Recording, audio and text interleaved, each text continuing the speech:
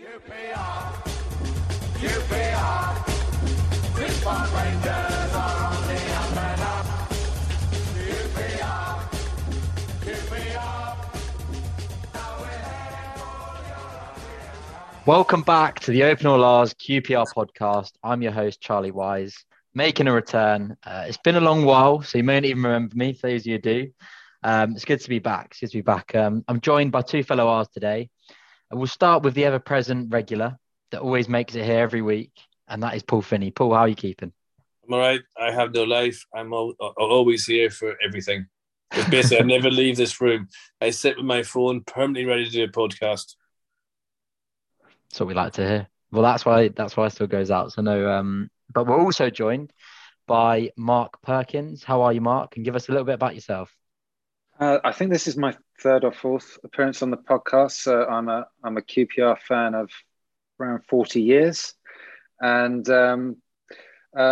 slightly lapsed because as we might go on to discuss, I always went with my dad, but sadly my dad passed a few weeks ago. So he's been ill for 15 months. So I've not been to a game since January, but I'm making my comeback on Saturday with a mate. But it's going to be a strange day, I think, without my dad there. I can imagine. Sorry to hear that, but hopefully the R's can pull off a nice return for you come Huddersfield on Saturday. They never fail to disappoint, as we all know. Well, that's the R's for you. Well, I think there's only one place to sort of kick this off. Is the 1-0 defeat to Swansea on Saturday.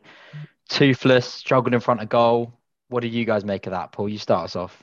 Well, it was a weird one. I mean, I think Mark just summed it up brilliantly. Why is it you always think, you know what, 2 good wins, you go into Swansea who are playing awful, who aren't doing too well at all, who are struggling, and you think, yeah, we've turned into a charity case again. It was one of them. We didn't really threaten them. I mean, the referee was atrocious, but that's no excuse. He should have set one of their players off. I thought the penalty at the time was a penalty. I haven't seen it back, so I don't know. So I might be completely wrong. What, their penalty, sorry? Yeah, their one when he handballed. And I mean, it was in front of us. I thought, oh, it looks like a penalty. It was never a penalty. All right, in my opinion. See, yeah, kind of hit him on the side. For me, there wasn't really nowhere near. I mean, I didn't see many contacts really on his arm. It kind of hit his side first. I can see why the ref, but then the Lionel should have helped him out there because it was on that side. So he would have had a better view than even me. But the guy that pulled Willock back should have been sent off. That's horrendous. Goal scored opportunity. But that said, we didn't get going. And it's just a shame. But, I mean, the trouble is with football, we tend to go from extreme panic to extreme happiness in 0 to 60 regard results. I don't think I'm disappointed. I'm upset. You go that way. You want a better performance than that. And we are. And I think that's a worrying thing. We are better than that. And we should be better than that. And we should have played better than that. And we also deserve better referees than that. Although I did like it with VAR messing up this week, and then the championship referee at the Huddersfield game goes, hold me beer for me, and does an absolutely ridiculous one with his watch. Anything the Premiership can do, we can do 10 times more. So I'm sick of if I'm being brutally honest with you, I'm more sick of the clowns they put in charge of these games than what goes on sometimes, because it's just a lack of care. Some of these idiots that officiate these games on. There's a line at Watford that couldn't even keep up with the halfway line. It's just does my head in. I could moan about it all day, but then I'd probably have to rename myself Clive, and I don't want to do that. But yeah, it was one of them things. Pretty to see all the fans down there. It was good crack, but never rely on Rangers to cheer your weekend up, that's for sure, sometimes when we've had 2 brilliant wins. So yeah, but hopefully we'll put it right this weekend. Yeah. Mark, did you manage to get down to there, or get down to Swansea, or did you manage to watch the game? What did you make of it? Sadly not. I appear to have missed out on a great day out and a football spectacular. No, I didn't go. But I think it's kind of the law of averages and the law of QPR that on the back of those two great wins against very good sides that we would lose to a side that was in dismal form. But I guess the fact that we played the same starting 11 3 times in 7 days with a high line and a pressing game, probably the players, it sounded like they were lethargic and a bit knackered, and you're always against breaking up a winning side, but it probably was a team that needed a bit of tweaking or adjustment. It sounded like 3 games in a week was too much after 2 very good performances. So maybe not the case to be too despondent if they can bounce back on Saturday. I hope so, because I'm going to be there. The worst thing is Swansea did a job with us, Charlie. That was the bottom line as well. I mean, they pressed the life out of us, and they did the homework on us for sure. Yeah, no, I've watched it back now. I didn't manage to watch it on Saturday. I was away, but Mark, you nicked my first couple of points there. An interesting point you made about, it's like you're reading my scripts, but interesting point you made about the high line, because I just watched back Beale's post-match interview, and he said, don't quote me exactly, but his words were almost along the lines of, I'm not sure where this high line is originating from, because it's not something that we've practiced or he's tried to implement into the side. So that did worry me a little bit. Yes. Likewise, the alarm bells ringing for me. Yeah. And again, my second point I wanted to bring up was, as you rightly mentioned, that's the same 11, 3 games in 7 days, which Beale did come out and rightly say that, that was an error on his behalf. Should have changed up the side. But it is, of course, very difficult to change a winning 11 with back-to-back wins. What changes do you guys maybe think you should have made? Who do you think, from your perspective, or do you still think as though, it's one of those that you're only now saying it in hindsight? What was your perspective going into that with an unchanged 11? I think the thing is, for me, I don't mark things, but I think with 5 subs these days, for people to say the players are overused and tired, it's kind of, you can change that whenever you want. You can bring on the 5 subs. So, not really sure. I mean, could have maybe took Dykes out, put Tyler in, but it's, who knows? I mean, you can drop Cho and you can drop Field. I notice Field and Dunn are getting criticised, but I think both are still good enough to be in the same. I don't know, Mark. Am I talking rubbish? What do you think? I think the problem comes down to our attack. I think, and that's in every game, and that's going to become apparent. We're going to play a lot better than the Swansea game and still score no goals, because unless our midfield scores goals, they're not going to come from our forwards and lack of firepower. And that's the same as last season, and it's a persistent problem. So even if Chair and Willock are having a good game, creating chances up front, you need someone to put them away. And if you miss 1 or 2 chances, heads go down and you end up conceding a goal and you end up with a 1-0 or 2-0. Well, Roberts does look decent, though, to be fair to him. He does, yeah. Roberts. And hopefully we'll see more of him. Go on then, Mark. What's the effect of Lyndon Dykes in his current form at the moment? Well, he hasn't got any current form. That's the problem. And it has been, because you need your striker to score goals. He missed that chance against Hull, which was, a sitter from 5 yards. And been keeping me up every night since, I think. Yeah, it's. I mean, had he put that away, it would have been different. But the fact that he didn't was just indicative of his lack of form and how blunt he is in front of goal. And it's the Lyndon Dykes that was with us. He's had a couple of mini purple patches. But aside from that, he's a player really low on confidence. And you can see in that one of the angles, a couple of the players kind of shook their heads in disbelief when they saw him slice it wide. It was kind of neither a shot nor a pass. I think he tried to lay it back to Chair even. It was just, which is a player without any confidence. Obviously I'd like to see him succeed because he's all we've got apart from, Armstrong and Bonne, maybe Roberts. It's a fair point though. I mean, Mark, you look at him and you think his confidence is gone. There's no 2 ways about it. He holds up, play well. The fans are not giving him a hard time. He's getting a lot of love. But it's just the finishing's just not there. Maybe he needs some of it. But was he? I mean, as I said the other week, he's still quite young into his career. It's only his 4th professional season, and he had Ulster with him last year. I don't know. I don't know what the answer is, but you're right. Unless a midfield chip in, we're a wee bit in trouble, and it's a lot to put on the shoulders of a striker who can't score to say, right, you keep missing. I mean, it's like Washington. Remember years ago, he couldn't get a break, and even when he hit an absolute Class A volley, I think it hit someone on the line and went over. That was our player. I think it might be Matt Smith. I'm not sure. And then went over the bar, and you're kind of thinking, how's your luck? And I think that's what he's suffering from. He could fall into a barrel of a fivers and come up with 20 pence. And that's how it's going with him. And when I changed that words from Holloway's because it's a podcast and children might be listening.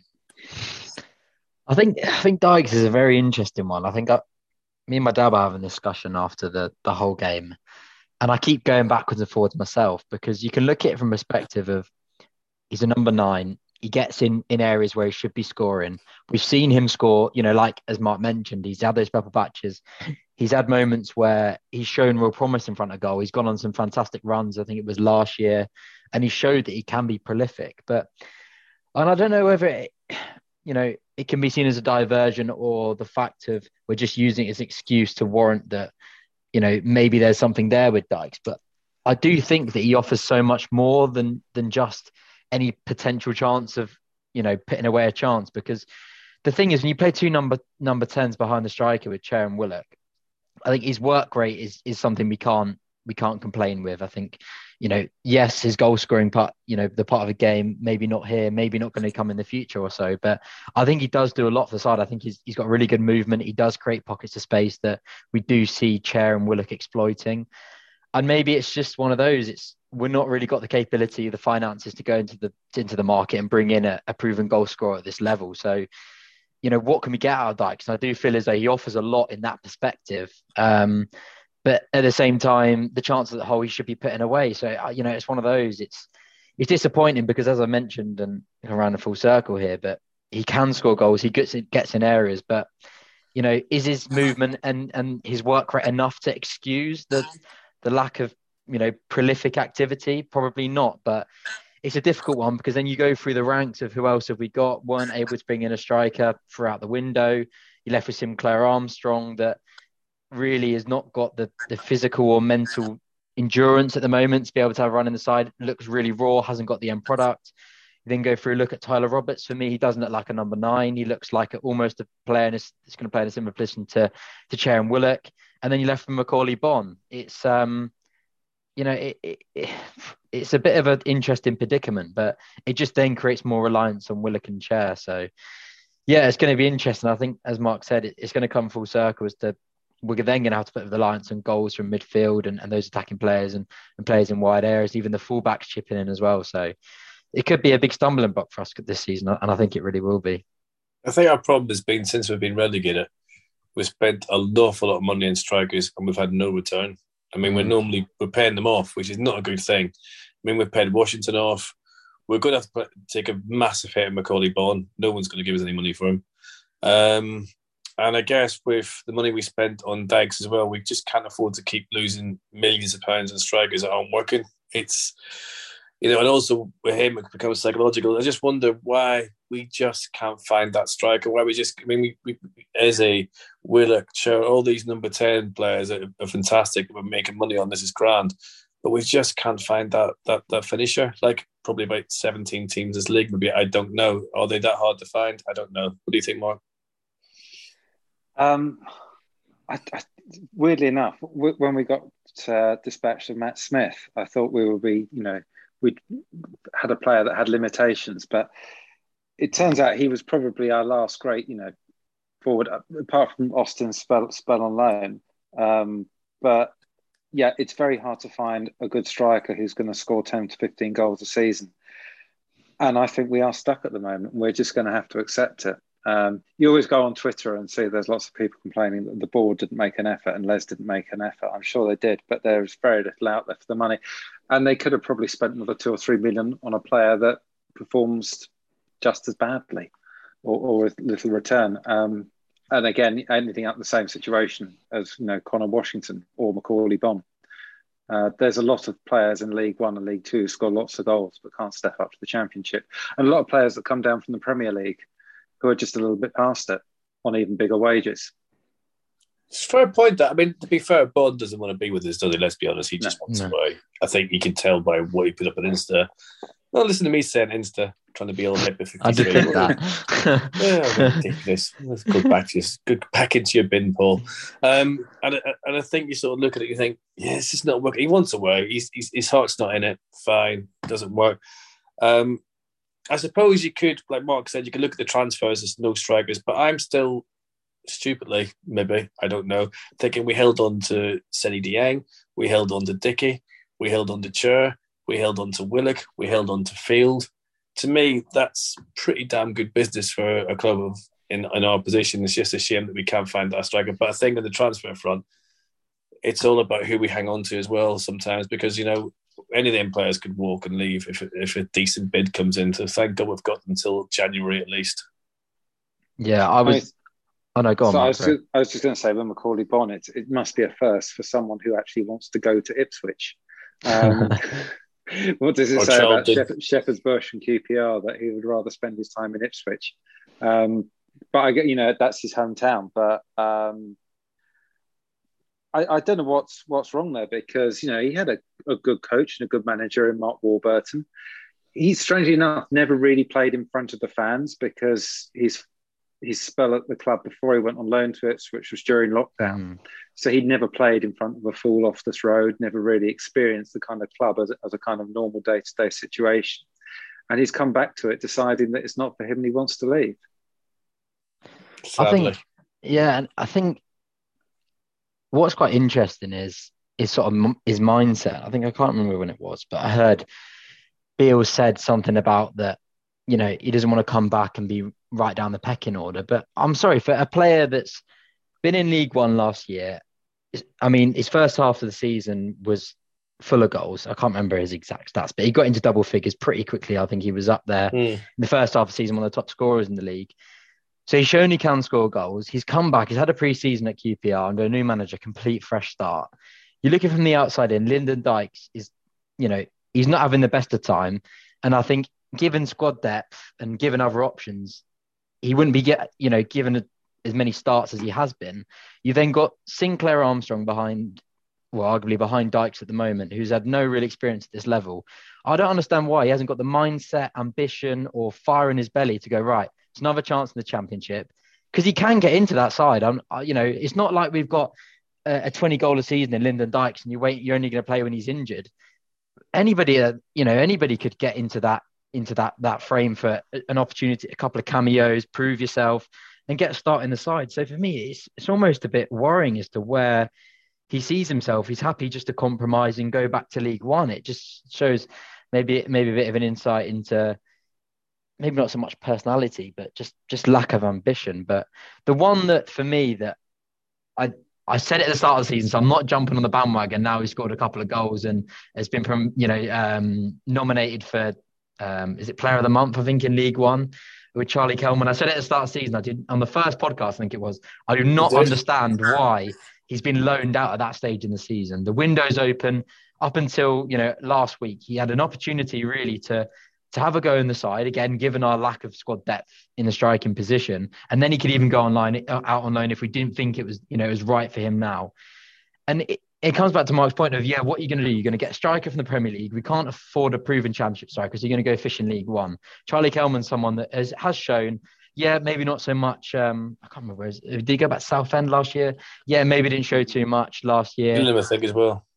Yeah, so he's had a couple of spells, and we hear all these things coming out of the training ground that he's the best finisher, he's better finisher than Charlie Austin in the training ground. Why not give him a go? Why not give him a chance? And it's kind of, we're not in this luxury position where we've got strikers flooding the squad. He's someone that's young, hungry. He's shown ambition, I think more so than Bon. I don't understand why we didn't, give him a chance. His contract's up at the end of the season. For me, I think I tweeted last week, it's almost now or never with Charlie Kelman. There may be something we don't know about that there's a clause for an extra year or so, but it just didn't make sense to load him out. So I was a bit disappointed about that, and still am a little bit now given our position. Don't know what you guys think about that, or but I think with Borden, who's ever advising him is an idiot. I mean, when you belong to a club and you go on loan and you have a blast at the parent club, it's never going to end well when you have to come back with your tail between your legs. When he did everything he could to get moved to which the fans is obviously are there, but they just didn't take a risk on him, and that's fine. I would rather have sent him on loan than kept Kilman. No, that's not hindsight. You said at the start of the season and made me think about it. So right, yeah. And I would be inclined to agree with you, but maybe we can call him back. I don't know, but even if you're knocking in goals in League One, it's going to be worth a call back just to see what you can do. He's only got this season left his contract anyway. What we got to lose? What's the point of helping Orient out? We can try and help ourselves out, even if it's only for a cameo for 20 minutes. Because as well, a big thing is, you put yourself back in the Nico position where this could have been a chance to actually see if, he warranted a new contract. It could come to the end of the season. Okay, he does all right in League One. We then sign him up on a new contract, give another Nico contract for 4 years. And then we're given a predicament where we don't know what he's like in the Championship, don't know if he's up for it. And then we signed ourselves off for 4 years. This would have been a chance, at least for a couple of weeks while the window is open, give him a bit of flavour, see what he's made about, and then make a decision on whether we offer him a new contract or not. So I just thought it was surprising how quickly Beale was to loan him out. But I mean, we don't see, 90% of it. So who am I to say? But I always just found it interesting, especially now, given the fact that he's performing in League One. So, well, maybe we should try Nico Hammerleinen up front. Who knows? Maybe it's a secret weapon. Desperate times. I think sadly he's injured. But the 4-year contract to him was insane. I mean, I've not ever seen anything in the lad, and that's not meant in a nasty way, because you want youngsters to do well. You want them to come into the side and do well. But when I've seen him, I've never thought, oh, there is one there for the future, which is a shame. And he's been at the club and loaned out, and his time's up, really. He'll be gone soon. And it's a shame it didn't work out. It's a hell of a risk in 4 years, though. I don't know what to think of it. I guess it was just a cheap deal that the club just thought, well, he's cheap, we'll do it and see what happens. I don't know. Really don't know. Can't explain that one. One more for me, though, in terms of the transfer window. And I thought this was another sort of interesting, all the limelight was on, can we get a striker? Can we get a striker? Can we get a striker? But for me, the more pressing matter was, can we get cover at left back? Again, coming back, circling to the Nico point. I put a poll out on Twitter, 57%. I can't remember exactly what I phrased it, but it was something of, what's the more pressing matter, needing a striker or needing a left back? 57 went striker, 43% went left back. What do you guys see as the more pressing matter in terms of depth needed between the two positions? Well, Mark, hit with knowledge. Well, definitely left back. There is nothing left at left back if Paul is injured, and he's had a mixed run of games in terms of form. Maybe part of that's adjustment. But yeah, if he's injured, then there's nothing. Maybe you have to play Kaká at left back and Adoma switches to right back. What do I know about tactics? And even if Kaká has left foot, but that can confirm to you he doesn't. he doesn't. And some may say he's not got a great right either. So yeah, we are down to the bare bones, and that's even without injury. I don't think there's anything in the youth academy to come through. I'll be surprised that could, slot in and do a decent job. So the squad is quite threadbare. We've got a lot of talent in midfield. I don't know if there's anyone that could deputise at left back in midfield, but we might have to find out. Or change the system accordingly. Is Sam Field, or was that right back? Oh no, he's left-footed, isn't he? I think he has played left back before, but especially with this system that Bill wants to implement, with such attacking threat coming from wide areas via the fullbacks, it just seemed to me as a real worry, a real worry as to someone who's brought in a player from the Dutch league, physicality and sort of the demanding nature is nowhere near the Championship. The fixtures are relentless. I'd be surprised if Powell gets through a full season. Then we're at the position where we don't rate Nico, and then we're looking to put a central midfielder at left back, which again for Bill's system is such an influential position. So worrying. Who knows? Could be looking at a free agent. At least I'm hoping so. But you can use an emergency loan though, Charlie, can't you? What's that, sorry? We can still get loans in for a while, yeah, and we can get emergency loans in, I guess. Maybe that's what they're banking on. Yeah, but that's free transfers if they're desperate. Yeah, but that's a dangerous route. That is a really dangerous route because, people are not being... I mean, someone put up the other day about some of the players that are available in frees, and there's still some players out there you think, oh yeah, Andy Carroll's fishing about. Yeah, but the trouble is, my next point was that every other bugger who tried that with him last season was thinking exactly the same thing. It's, and if you panic, you end up with another flipping your man from Chelsea coming in and disrupting everything and playing Kane and playing havoc with the system. It's a weird one. It's a worry unless he goes to 3 centre halves at the back, which he could do with a new guy from Rangers coming in and everything else. He could do that. It's not his preferred method, but I think that would be better than playing Field at left back. But, maybe play Field at left back. It could be a flipping genius. I don't know. Coming on to one of my questions. Do we think now possibly, Bill's mentioned it again, bringing in Leon? I'm not going to attempt to say his surname. Is it Balogun.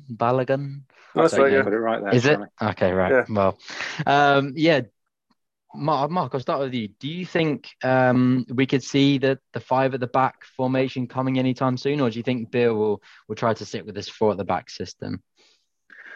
Well, Dickie and Dunn look a little bit exposed with the four at the back. I don't know. I mean, it comes down to Michael Beale. Dickie and Dunn look far more comfortable when it was three at the back last season. Balogun looks really solid. Whether he's fit or not, I don't know at the moment. So hopefully he's been doing his laps while he hasn't had a club. I think what Beale will probably do is adjust accordingly, depending on whether it's a home game, whether it's an away game, the nature of the opposition, and be flexible. Clearly, it didn't work the other day playing four at the back. We looked really off the pace, and where this high line has come from, but there is a high line. Everyone's seen it. And sort so of her line. Caught out and exposed. So I think there's definitely a need for experimentation. I wonder if Tim can play though. We've got him from Villa. I wonder if, because I mean, what you said earlier on was fair enough, Charlie. I think when you did the pool of striker and left back, no one thought we'd get another midfielder in, and we did. And I'm just wondering if he's left-footed, if he can maybe, because he looks very athletic. I've only seen a few minutes of him, obviously at Swansea, but I'm wondering maybe if that's the sort of brains as well a little bit. I don't know, but yeah, about Rangers. I mean, they're getting absolutely tanked tonight, by the way, by Ajax. You know, as I said many times, I don't like Rangers Arsenal. They're going to take no pleasure in any of them losing. I do actually, but that's not the point. You know, it's kind of one of them things where he comes with a good record. He's a leader. Maybe they need another leader. And Jimmy Dunn's had a wee bit of stick. I'm not really sure why. Like Mark says, him and Dickie, maybe the two similar. I don't know. Maybe they look better with three centre halves. That time, I don't know. It's one of them things where we could have the Championship is so bizarre and so weird, and the game after game after game, you can have two good games and one bad game, and everyone's like, "Oh dear, this isn't good." And yeah, it's a strange one, but I think the left back situation needs to be looked at, but also why bringing another centre half as well in. Does that mean Salter's out for longer than what we think? You know, he's only played a couple of games. Yeah. You know, and he looked good, in fairness, and he can play at the left. Yeah, so let's surmise over the transfer window. We brought in Jake Hart-Salter, Liam Balogun, Kenneth Powell, Ethan Laird. Again, I'm just going to say Tim, not going to attempt the surname, Taylor Richards and Tyler Roberts.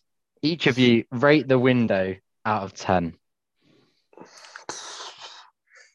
Oh, Christ, I get to sound like Liz Truss, which just talked about Macron, which she said jury's out. You get yourself in all kinds of bother. This is not a political podcast. I'm just making a statement. Hard to say. I think there's every single player I can understand we brought in, and they add something to it, and they're decent players. And like anything, we've just got to wait until they gel, I guess, and they get more run in the team. We can't judge them in the game so far, but I like Ethan. I like a lot what we've seen of him. Tim, as I said, he looked quite opposing when he came on. Roberts looks the part. The other guy from Brighton, we haven't seen enough of. Salter, we haven't seen enough of, but he looks decent. So it's just, yeah, it worries me about the injury side of things, that we've got so many injuries and stuff like that there. So we need this squad. And as Mark says, it's still, even with these players, we do look a wee bit, you know, we're leaking water, as they say. I don't know, I'm pretty okay with it, but we've got to give them time. Yeah, you still didn't give me a score out of 10 there, Finney. Sorry, Mark. I thought I did a really good job of avoiding that. I'd say at the moment 7 out of 10, but I'm hoping that at the end of the season I'm giving 10 out of 10. Over to you, Mark. Yeah, I'd say the same. The thing about most of these players is, apart from Balogun, who are just brought in, they're very young and they're very inexperienced. So Tim, whose name we can't pronounce, from Aston Villa, comes with a great reputation, only having played a handful of games. And you know, he's played at England youth level and under 20, but he's never really played in the Championship. Same with Clark Salter. He's had a couple of seasons. The guy from Brighton, you know, again. So they're all quite raw. You know, that's not to say youth isn't a good thing. I guess the best thing about the transfer window, and maybe why I'll give it an 8, is we didn't sell any of our assets. Yeah. which would have made a big difference if we did lose Seny, Chair, or Willock. Possibly even two of them. Then it would have been an awful transfer window. So to keep the spine of the squad, and even a player like Dickie, who's kind of lost his form a bit. At the start of last season, we were talking about him being the best defender in the Championship. And I don't think anyone would say that now at this moment. But if we lost him, it would still be a significant dent in the side, for someone who is experienced, and you need that experience. So I think we're taking a gamble on a lot of players who've not got certainly many years, if not games, under their belt. So they're going to all take time to adapt to the league as well as to each other. And that's why you're going to be a little bit patient, because none of them are, they're all far from the finished product. They're all players with great potential. And it's going to be a test to see how they fare over a long, grueling season in the Championship. A bit like my brain without potential. I could swear you're reading from my hymn sheet. I think the key standout to me, as you mentioned, was not losing key players. I think, we're not going to be in a position where we can bring any of the players like some we got, Dickie, Willock, Chair, Dieng. They're fantastic players at this level. And I think when you look individually, you talk there well about how, you could probably bar Balogun and possibly Tyler Roberts, but amongst the rest, as you said, there's a real lack of experience at this sort of level. But then comes with that is a lot of hunger, I think. And one thing that for me, watching each of the player interviews that they signed, the character just, I think the assessments of, and again, it probably comes back to Beale seeming to know every player in English football and have worked with them at some stage in his career. But I think Ethan Laird's attitude from the interviews I've seen is infectious. I think that the desire to learn and want to get better, I think we will see throughout the season. But then again, when you look at the transfer window, you've got to draw assessments on players that have gone, and then how do you fill the gaps? And for me, that left back position has got a big asterisk next to it, and possibly the striker position, not as an alarming as an asterisk, because I feel as though, yes, you haven't got the out striker as we talked about earlier, but we have got goals from other positions. So I think a good window all in all, and I think, Mark, I'll be matching you on an 8. We've surmised the transfer window. We kind of skipped a little bit over Swansea because of how we were so desperate to talk about transfers. But just to draw a line under that one, do we see that as a case of not our day, or maybe some areas for cause for concern with that one? Finney, we'll start with you. I think it's a Championship, mate. You're going to get days like that. You after good wins, and you go to something like that and you get turned over, everyone's going to have Swansea. We'll play worse and win, and we'll play better and get stuffed. It's a Championship. The games are so thick and fast, and it's just got to put it behind us and just go out Saturday and do something and get it out of your system. Otherwise, you drill it too much, you lose Saturday and you lose again against Millwall. You're going to have the meltdown will start, and the word crisis will be banded around, and it all gets a little bit nervy. Mark? The Championship's just weird. I mean, Reading are top, aren't they, I think? And Reading lost, 4-0 with that to kit, Mark, the other week. with that kit. Yeah, top of the league with Joe Lumley between the sticks. How does that work? And Joe Lumley, I mean, if anyone saw the goals from the Rotherham game, there were 3 Joe Lumley howlers in the space of 15 minutes.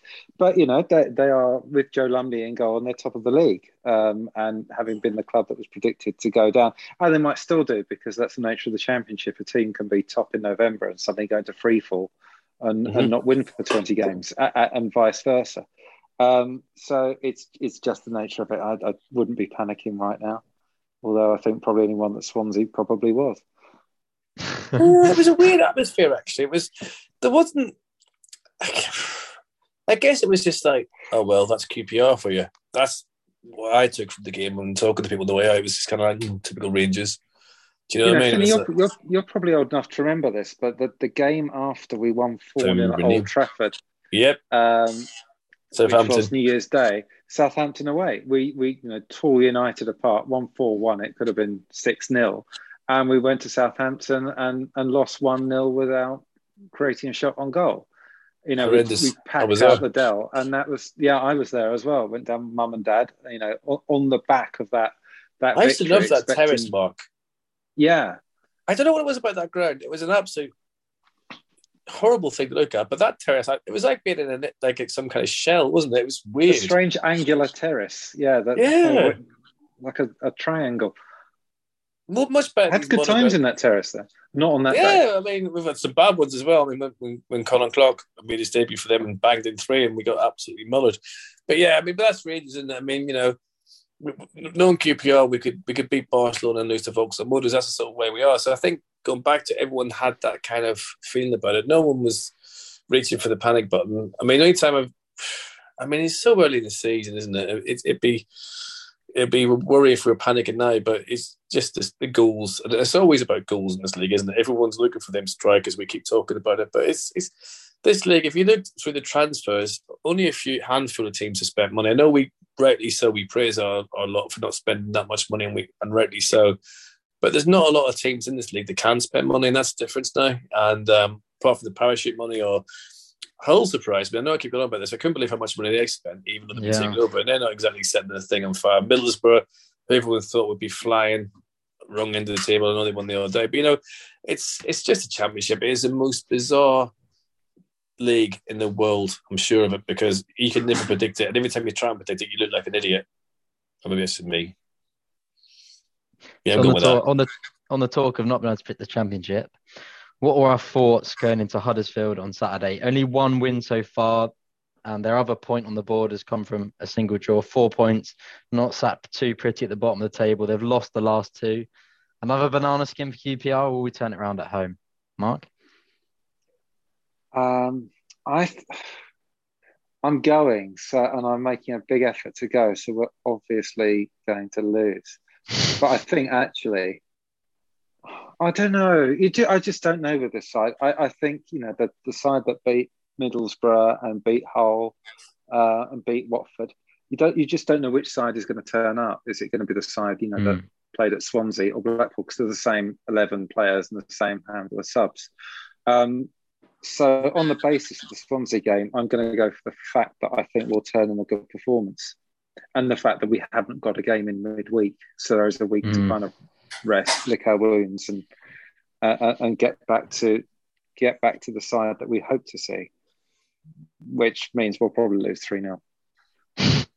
And it's a good point, because Beale will be scarred from Saturday in terms of not changing the side, not freshening things up, but then at the same time he's just had 7 days of rest. I'm sure not rest, I'm sure they've been training, but in terms of no fixture for 7 days. So then is he in the predicament of, do I still need to change things up, or do I keep the same 11? So, Finney, do you think we will see any change on Saturday, and what are your thoughts going into it?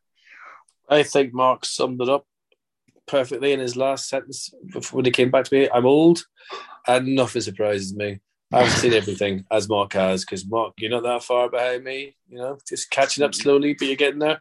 This is tricky. I was really surprised I wasn't that surprised how well they did last season, because they got some good players. I was surprised the manager left, which seems to have completely ripped all hope in them. They're coming on the back of the injustice of the watch scenario, which means they'll be angry. They're certainly beatable, and we'll see. It depends, like Mark said. If QPR from Watford turn up, it'll be an absolute hammering. If QPR from Swansea turn up, it might just be a dull 1-0, but either way, I'll take a win. I think we need to win going into the Millwall match, because otherwise, what worries me, things could turn sour quickly if we lose 3 in the bounce. Something we haven't really mentioned. We talked about the players being new and inexperienced. Beale has only managed in his life, 7 league games or something like that. So he is very much learning on the job. He's spent just a couple of months, less than that, in a dugout, making decisions, understanding a new squad of players. So he is going to make mistakes, and he's going to get lucky as well. But he also needs, I guess, that patience and understanding from fans that this is a completely new role for him. And he doesn't have a voice of experience, in his ear. He is now the number one man, and he has to make decisions that he hasn't had to make before. So he has to do that on what experience he has, gut instinct, and what he's picked up along the way as a coach. So yeah, there will be situations for him in a game where his side will be coasting, and he might make a call that is the wrong call. He might make a substitution that turns a game around, but he won't be able to do that, based on years and years of football management. It's just he's learning as he goes along. Fair point. Yeah, it's one that I think sometimes you can not forget, but you can take it for granted with maybe how he portrays himself and maybe the knowledge and how he articulates himself. But no, it is a fair point. And I think, again, there's going to be teething problems, as you mentioned, with the squad and of course with Beale. And then I was just thinking, them talking about the changes. You then got a busy week next week. You've then got 3 games in 7 days again. You've got Millwall on the horizon next Wednesday night. A side that are 1-2, drawn 1 so far, beat Cardiff 2-0 on Saturday, but lost 3 games prior. You guys are going to the game. What are your thoughts again ahead of that one on Wednesday night? Jesus, Huddersfield at Millwall. Jesus Christ. I mean, our record there. My barber is a Millwall fan who swears that we've got the Houdini sign on them. Yeah, I know. I've got a barber. I know. I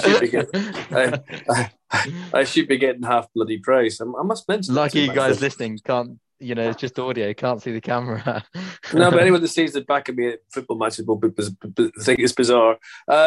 Yeah, I think. Listen, it's a London derby, as everyone always says. Our record is hit and miss there. I'm looking forward to being kept behind for another hour and a half or however long it is, and hopefully we can get a good account of ourselves. I mean, listen, I'm too old to predict things, but I'd like.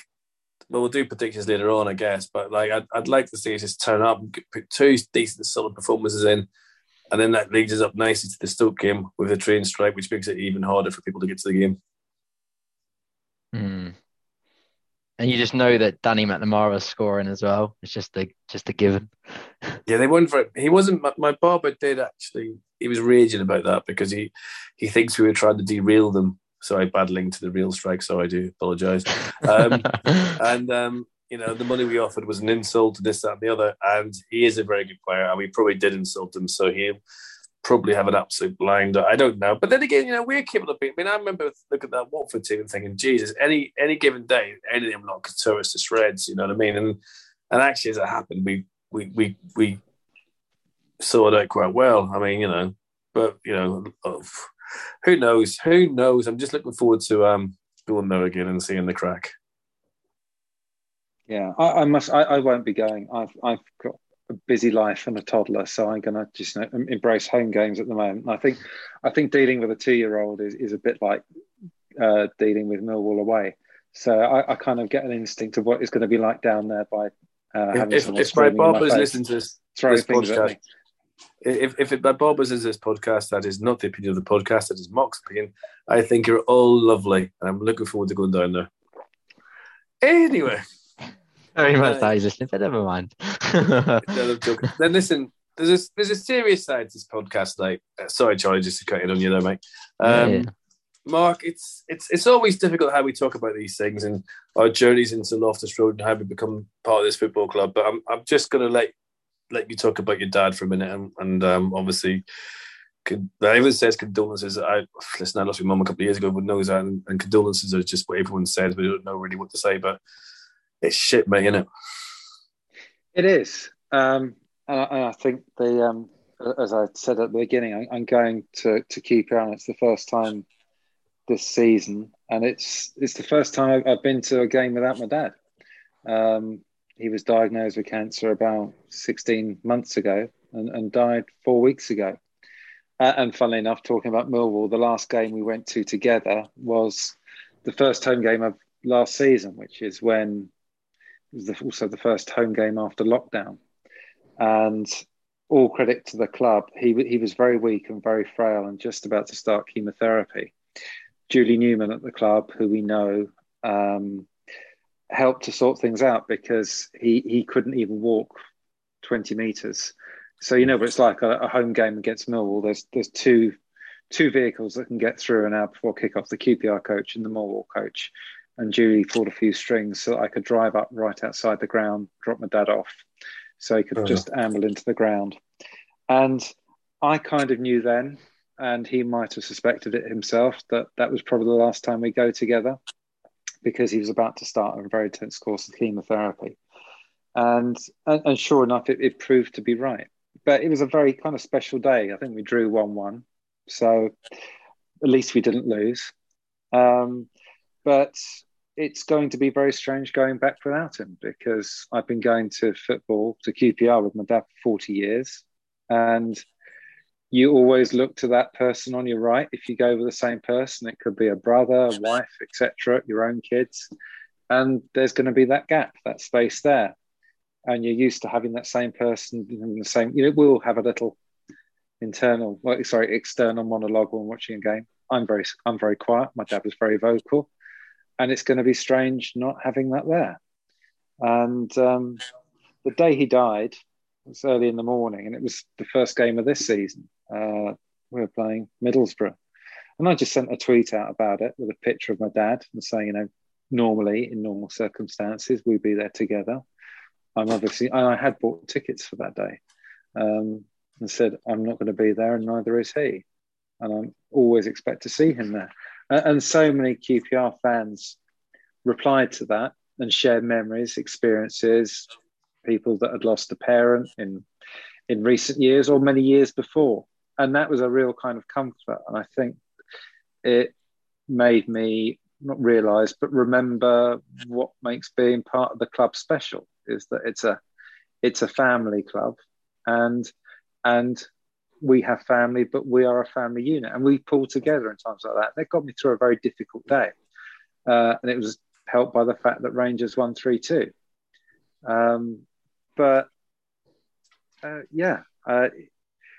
It's going to be strange. Hopefully, it'll be it doesn't actually matter if QPR win. I mentioned it in the eulogy I had to deliver. We didn't go to QPR because we expected to win trophies. It was a father and son thing to do. And, there were the long silences back down the A40 and down the M4 when we'd lost. But I missed those. And I will miss those in future. But life goes on. My dad wanted to live long enough so that my daughter would be a mascot. She's only 2. Sadly, he didn't get to see it, but one day she will be, and I'll be thinking of her.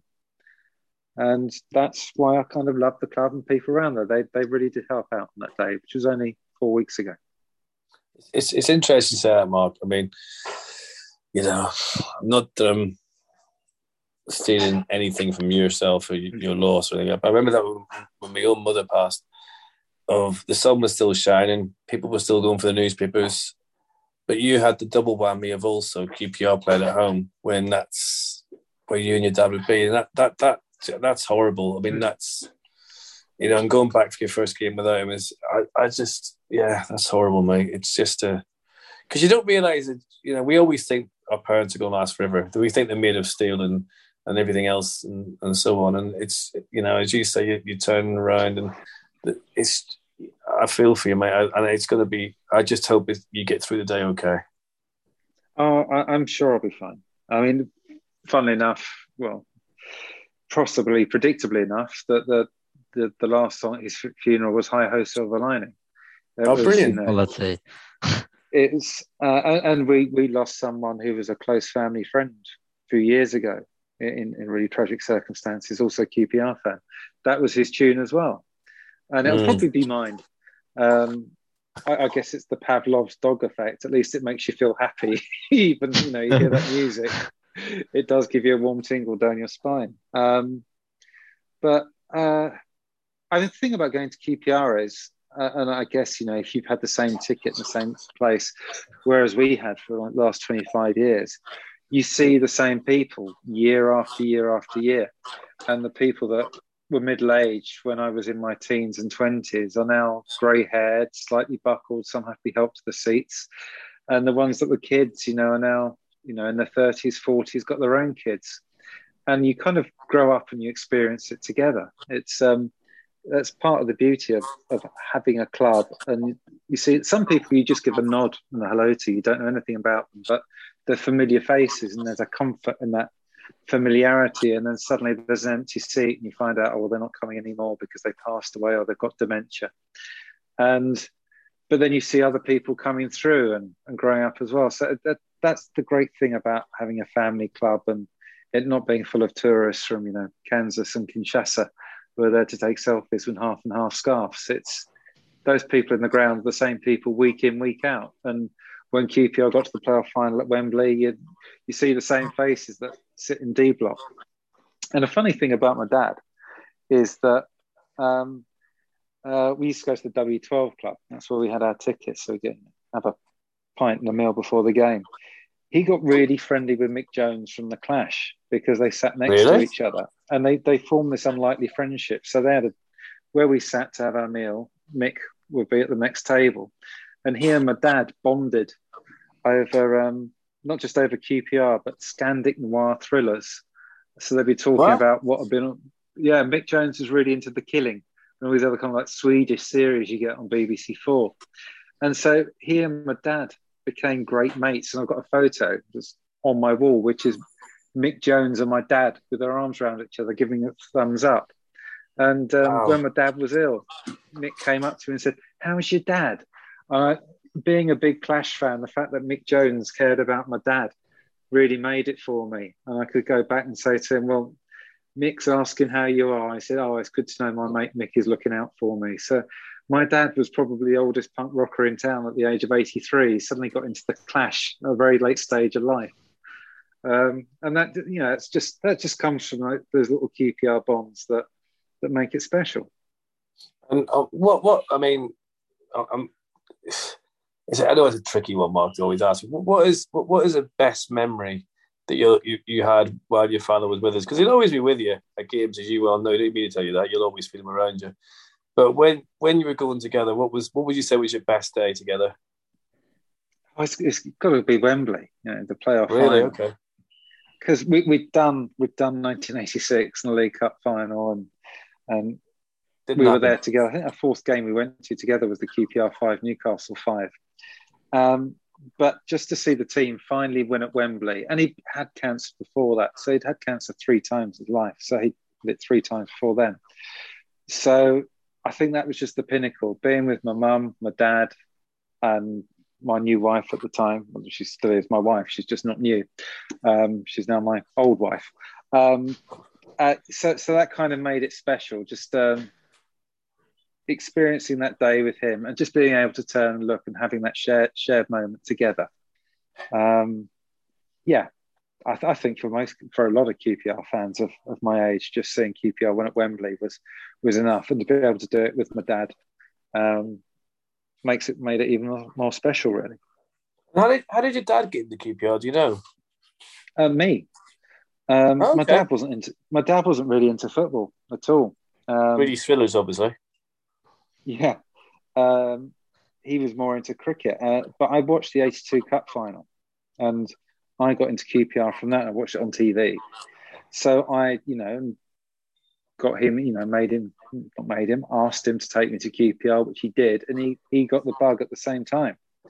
So he kind of came to football and QPR much later in life. It was not really something that was on in our household. In fact, he was quite crafty. He realised that he could get his company to get an executive box. So he charged that back on company expenses. So he and I could always get a game there. And he used to kind of use it in inverted commas for corporate hospitality. But weirdly enough, me and my mum and some of his friends would often be in there. And then, started going to away games, and then we practically didn't miss a game for about 20 years. I think the thing about Mick Jones is top. I mean, that's pretty damn good, Mark. I mean, rudely, I haven't asked your dad's name, mate. Sorry. So those who might have known your dad. Arthur Perkins. That's an actor's name, isn't it? I mean, if ever there was a name for the screen, it's Arthur, but that's a great name, isn't it? Yeah, it wasn't fashionable until recently, but yeah, it sounds quite debonair now. Yeah, I think it's a great name, mate. I mean, and it's pretty as well that you brought him into Rangers, because I mean, it's normally, isn't it, we follow our mothers or our fathers or our sisters or brothers, and the fact that you saw QPR and 82 and thought, oh, they look quite good, you poor soul. Well, family is a weird thing, because my mother's side of the family are all from Kilburn, Really? Going back a long time. And so when I started going to QPR with my dad, I had all these elderly great aunts who were so delighted that, he's a Ranger, because they could remember going to QPR in the 1920s and telling me that their dad was going when he was a boy before the Great War and before that.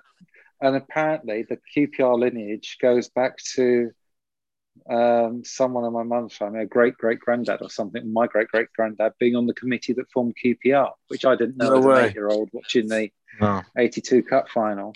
And so there's a lot of QPR in my family on my mum's side, who come from a kind of Irish stock in Kilburn. Lincoln Harriers, they get everywhere, don't they, Mark? Yeah. They really do. Well, listen, I just hope it goes well for you, Sally. Julie Newman, by the way, is just a beautiful human being, and I'm so pleased she was able to help you. I mean, anytime and she and the club have been magnificent. We got a letter from Andy Sinton, which I know Julie helped to organise for my mum and I, expressing condolences, and they've invited us to a game, and which we'll go to. You know, I'll take my mum, my wife too. I think it'd be weird for my mum going back after all these years without my dad, because she got wrapped up in it as well, and she used to sit in the back seat in these silent car journeys back down the A40, knowing not to say the wrong thing. There's sometimes there's nothing to say. It's kind of that nodding look when you get in the car. Yep, happened again. Yep, happened again. And it's going to be, yeah. I mean, for your mum as well, there's a whole family thing. But I love things like that where you say, the formed QPR. You just happen to throw that into the conversation, just midway through. Oh, do you know what? I think my great grandfather was part of the people who set QPR up. That is insane. That is a marvelous achievement. I have no further detail apart from that, though. But it's something told by a great aunt who has now passed away. I do wonder if they had the same aspirations we had of every Saturday and that, thinking, oh, right, we'll beat the big teams and we'll lose to the wee teams. I wonder if we did that then. I do wonder. I wonder if we set this club up knowing that naming it after St Jude's, well, following on from St Jude's, was never going to be a good thing. Never going to be good. But listen, I think it is deep ingrained. I'll tell you what, you paid a great respect there to your father, and I just hope the Rangers put on a good performance for him on Saturday, and no doubt through the seasons to come, and your daughter starts coming, and everyone else, your mum and everything else, he'll still be with you, big man. They always are. They never leave you. Trust me. Oh, for sure. Yeah, thank you very much for sharing that, Mark. I think it's a nice message as well, because I think nothing on the obviously knowing the same level, but it's nice. Like I think season before last was the first time that me, my dad, and my little brother, we all had a season ticket together for the first time we ever had, and we all go together now for every home game like we've never done before. So it's cherishing those moments, and it's a nice memory that you got to enjoy every game despite the result and despite how frustrated and annoying it can be. There's more to the story and there's more to the experience and the QPR sphere than just the result at the end of the game. So no, I think it's a really nice message to give us all, and I really do hope that Saturday is a good experience, and hopefully you can have the result to match. Oh, well, I'm looking forward to it. It would be good to be back. The old man will be there in spirit. Exactly that. So, score predictions. What are your score predictions for Huddersfield and for Millwall? I'll go first then. I think we'll beat Huddersfield and lose to Millwall. So I think we'll kind of so I'm going to go 2-1 Huddersfield, and I think we'll lose 1-0 to Millwall. You know what? We should have had Mark in the pod. Mark was one of the early pod people. I remember this very well. He was brilliant, and he's come and gone. And I suppose you're getting married and having children, Mark, took away from the pod. But I'm glad you've come back to us, and we're going to get you on more often because exactly the same. I think we might get a draw at Millwall, but I'd love a win. Of course I would, and I'd love to beat Huddersfield. But knowing Rangers, it'll probably be the other way around. Who knows? I've given up. So purely my heart rate in my head, I say we'll absolutely get it right Saturday against Huddersfield. Dykes will come good. We'll get a 3-0 win, and we'll beat Millwall 2-1. Wow. Again, Mark has managed to find this script that I somewhere have and read it before we started, but I think a 2-0 victory Huddersfield on Saturday, and I think we'll get beat 1-0 to Millwall. I think we'll get 3 points Saturday, and sadly I think it's going to be a bit of a long night in the Den, but hopefully we'll be proven wrong. Well, fingers crossed anyway. Yeah, exactly that. Anyway, should we round it off and should we go on to Smar's End? We'll leave Finney to last because he likes to drag it out. But Mark, we'll start with you. Have you got an Ours End for us? Disgusting slur. Disgusting. An Ours End. Yeah, so it's kind of like a last statement. Can be a. We might not have done this back in the day, Mark. It's no. This isn't. It's any other business. This is ours beginning rather than ours end for me. It's kind of any other business. Well, it can even be about taxi drivers, bus lanes, cyclists, anything. Yeah, Finney's is normally nothing to do with QPR, but the kind of the framework it's supposed to be, let's say, a question, maybe something a bit different, an opinion, a thought, a statement about anything going on with QPR that it can be we may not have mentioned, or something else that a bit contradictory. We like a controversial, if not ours end, but it doesn't have to be. That's right. Getting banned for life, Charlie. Go on. Well, I've been thinking and talking for an hour, and I'm exhausted.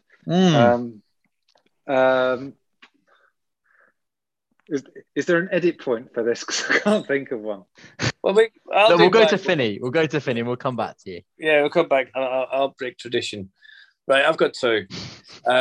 One's quite a sad one. There was a service at QPR last week for Gary Martin, who I knew many, many years ago, and we kind of lost contact with each other during the 2000s. And Gary's one of the first people I used to go to QPR with, and it was nice to see him. Well, John Reid, Russell, and John Quindon sort of get together for him and do a nice service for him at Rangers. And he had his ashes put in the pitch. He was way too young to be leaving us. And one of the first people who got me into QPR. So thanks for bringing me into that family, Gary, and look after yourself wherever you are. The second one is my daughter. It's still be a great story. We went up to Nottingham yesterday and we're driving along the ways you do. Going up to university digs. And they were shocking, by the way. She wrote an 800-word letter about how bad the accommodation was. So, yeah. Anyway, so we're driving up. She just drops his bum. She's like, I was out the other week. And this guy goes up to her and says, he said all these girls, I'll buy anyone in the bar a drink if they can name the badge in this shirt sort of thing. I name this badge. Went all around this people, cut long story short, came up to Lily. She goes, yes, Brentford. And he's going, oh, you're the girl of my dreams. That's really good. That's brilliant. That's marvellous. How do you know that? And she goes, well, we're QPR fans. You're a scumbag. I hate you. QPR abuse. And a friend heard this, came over and had a bit of a commotion. And then they just went, no, it's just football. And she went, oh, carry on then. But I've never been so proud of her in all my life. You know, it's a marvellous one when your daughter could just give it to a Brentford fan, even though they're in the Premier League, and just let them know their place. So well done, Lily. Proud of you. And I'll go. Just don't fail university because it costs a fortune. Carry on. What? I'm done now. Yes. Carry on. Oh, okay. Yeah. I've contradicted myself. I said something a bit, said, it's a bit of a unpopular opinion or anything. But for me, I've exhausted myself. I think I'm just a bit boring, a bit tame, but I'm just loving and it's going to be contradictive because we're going to end up losing them for injury. But how much of a difference does two out-and-out fullbacks and Ethan Laird and Kenneth Powell make? I think, especially in Bill's system, I think already adding goals and assists, I think they're just such an exciting focal point in the side. And it just adds a dimension that we didn't really have last year. Dome did so well, but it's not a position that he's played in throughout his career. We had Wallace on the left last year. Who else did we have other than Wallace on the left last year? I can't actually remember. It's escaped me. Wallace and your man who went to Turkey and Moses. No, we had Odebajo and who was there? I don't know. It's escaped me. But two out-and-out fullbacks that can hold their own in the defensive phase and add so much energy, so much creativity, and I think they've been a significant part in, let's say, those back-to-back wins. But hopefully we can get back to some victories, and I think for any cause of victory, I think they'll be a big part. And two fantastic additions from the club and Beale that he's done some good work to bring them in. So no, I'm really enjoying those two additions. You got to be thinking though about the other one, but there's Kai Moses. Who is it? The other left back. Our left back last year was Lee Wallace, and Azerbaijan did play there a couple of times, I'm sure of it. Someone's going to be screaming at Twitter, these guys should not be the podcast. This is shocking. But dear Twitter people and dear listeners, we know this. There's no point telling us. We know. Have you thought? Well, Charlie's having listeners can't see it, but he's absolutely collapsed with embarrassment here. And lovely chair, by the way. Mark, thank you. You're ours end. Have you thought of one yet that you remember, unlike Charlie? Charlie, have you finished, by the way, mate? Yeah, no, that was all from me. Yep. He's looking it up now. The keyboard's going. I'm just happy to see Chelsea and having a mini meltdown. They've signed £300 million worth of players and made themselves even worse than they were at the last half of last season, and sacked their manager. They'll probably bounce back, but for the moment, I'm just going to enjoy the fact that they've sacked their manager. They've lost to Dynamo Zagreb, and they've signed a £70 million left back who is really, really average. Maybe we should have tried to sell them to Nico Hamalainen, because their owner is doing all their transfers at the moment and seems to just be throwing money at anything. Seems to think the more you spend on a player, the better he will be, and that's not always the case. There's a great thing, and I listen to Radio 5 a lot because I drive around in a van, and for a while it was the only thing that would come on my radio station because my DAB was broke. Long story, fixed now. Thank you, Citroen. And there was a fan phoned up. I almost said scum fan, that's rude. He's got it, his fingers waving, we'll come back to Charlie. And she phones her up and she's on about it. She goes, "Oh, Graham Potter. It's just, really, it's Brighton. We want to win European trophies." And I'm thinking, you've won nothing for 50 fucking years, so behave yourself. And she's gone on, and then she sums up brilliantly by saying, "Well, I'd rather have John Terry." I thought, that's why you're absolutely ridiculous as a football club, ridiculous as everything. And I'd love it if they got him in, and they got absolutely destroyed. But there you go. But yeah, it just shows you what they know. I think anyone with a brain would think that Potter's a great manager coming through, apart from them absolute imbeciles. Sorry, Charlie. Sam McCallum. I'm a bit embarrassed by that. Yeah, me too. Yeah. Mark said nothing. He's just looking into your abyss and thinking, that's it. He's just looking down on me with disgust. You know what? I always thought Sam McCallum, it's a great name for a private eye as well, isn't it? And that's why I don't do jokes. Carry on, Charlie. Wind this podcast up before I ruin it completely for everyone. I'm doing my best here. So, I think that is all. We've covered Swansea transfers, Huddersfield and Millwall. If anybody's still listening now and has yet to see me, I'm going to share it on with Paul as well. Me and Paul embarrass ourselves of lack of QPR knowledge. Then fair play to you. But thank you to Mark for joining us. And it's been really good to have you on. And your perspectives have been very insightful. And thank you for sharing your story with us. Really appreciate that. And it's something that will resonate, especially with me, and I'm sure with Paul and hopefully everybody else that is tuned in. So thanks for joining us. That wraps up this podcast. That's all. Thanks for listening.